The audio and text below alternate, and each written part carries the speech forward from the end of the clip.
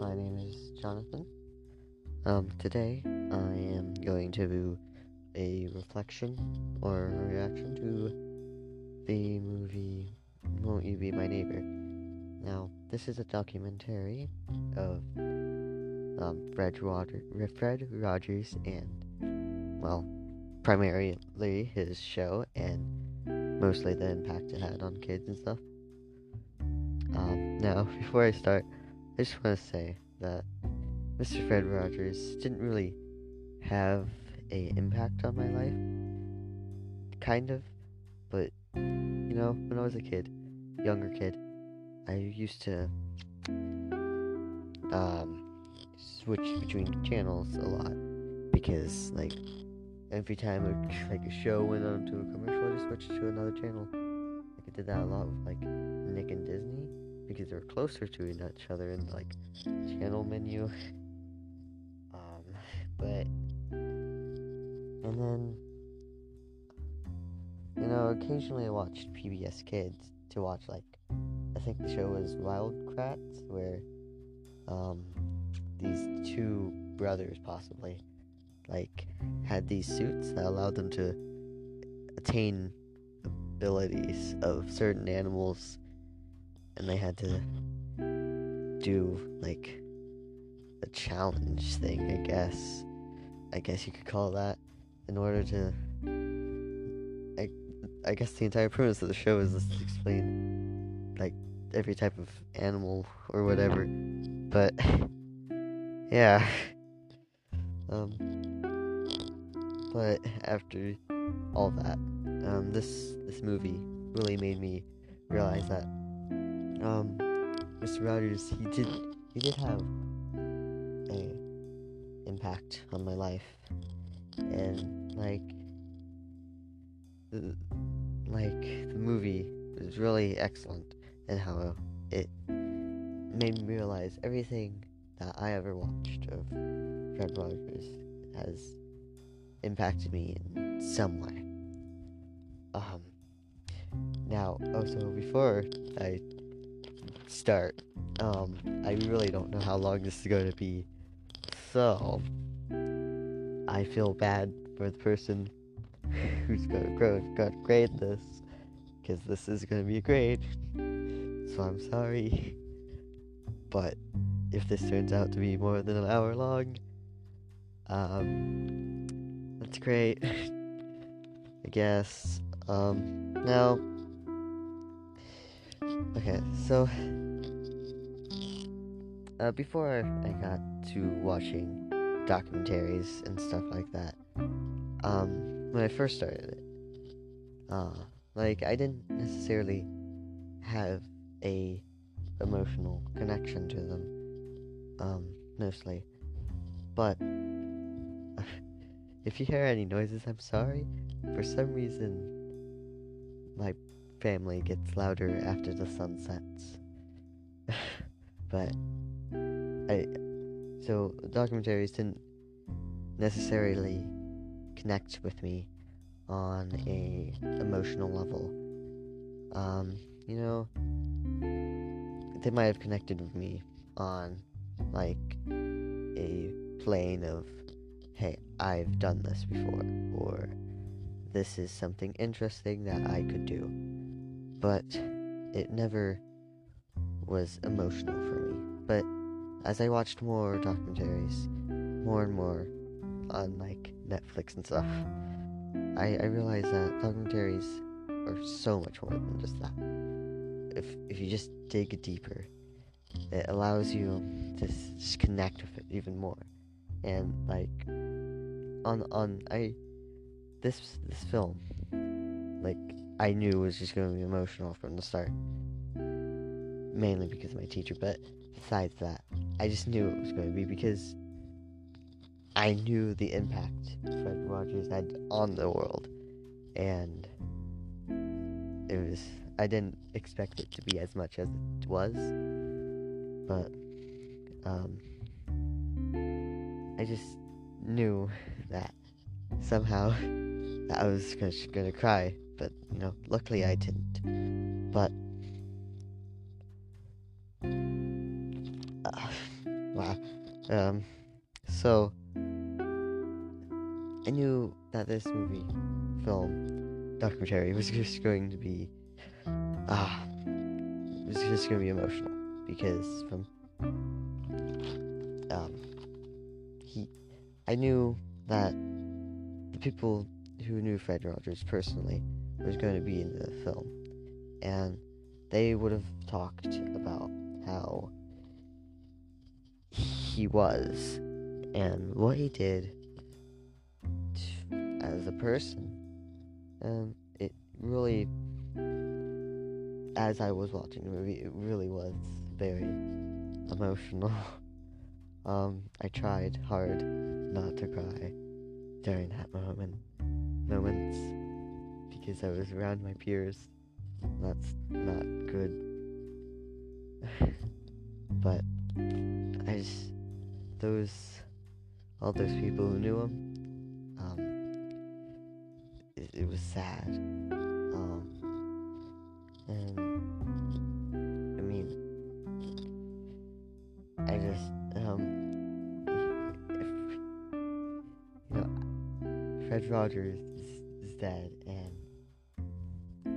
most anything that we have to his kindness is anything that has been captured on, like, video and TV and stuff like that, which, granted, is a lot, but it's just a person gone that really impacted United States primarily, or North America primarily, actually. But okay, yeah. So as I watched the film, I remember seeing episodes of some of the things that were shown, like the really heavy topics that Mr. Rogers talked about. I specifically really remember about when Daniel, the tiger or lion puppet, asked the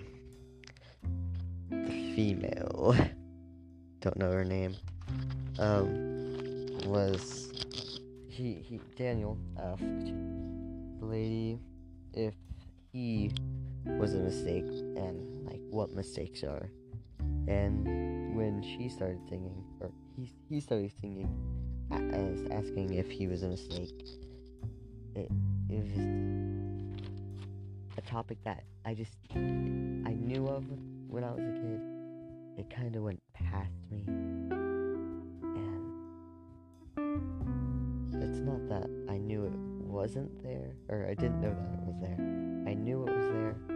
It wasn't too primarily, like, connected with me when I was a kid.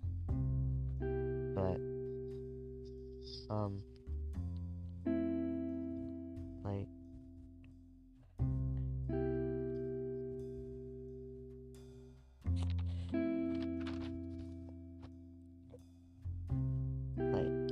there's so many examples of the heavy topics Mr. Rogers used, but that's the one that I personally have connection to, and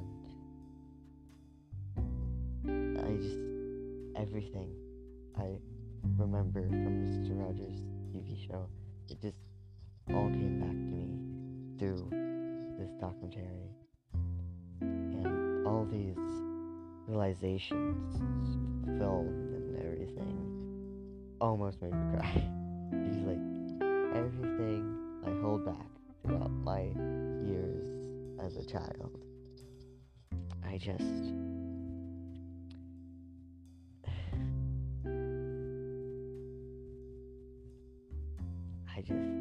couldn't. I just held back so much as a kid.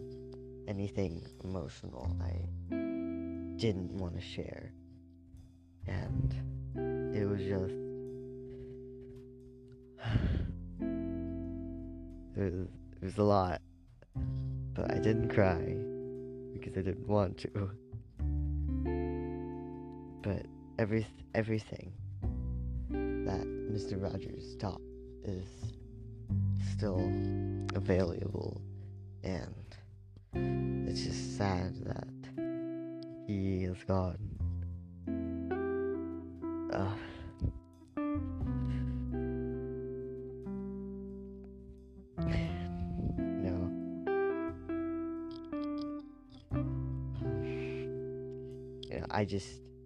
I believe if everybody behaved and acted like Fred Rogers, that the world would definitely be a better place, and everyone would be so much more happier.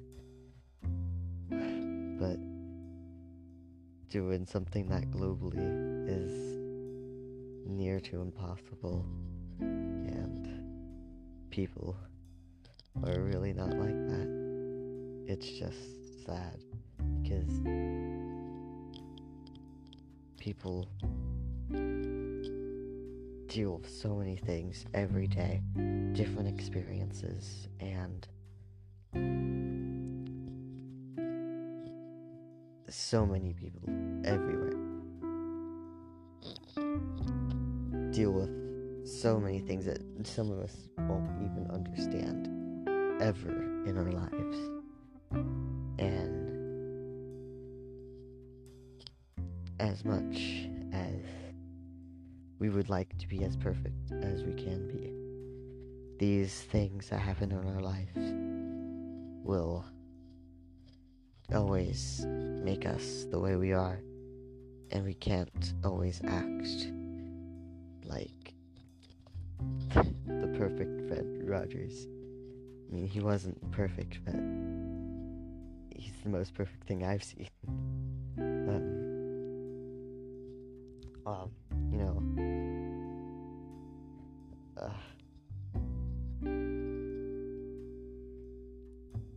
yeah. Fred Rogers was, I gotta admit, was a really big impact on how I grew up. Now, I probably contradicted myself throughout my, speech, I guess you could call this, but I realized that everything that I do and is based sort of off of what Mr. Fred Rogers has preached, I guess you could say.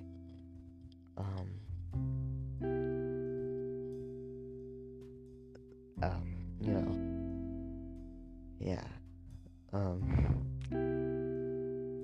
So, another time I nearly cried was when Mr. Clemmings, I don't know his first name, was about to cry. Now that is probably one of the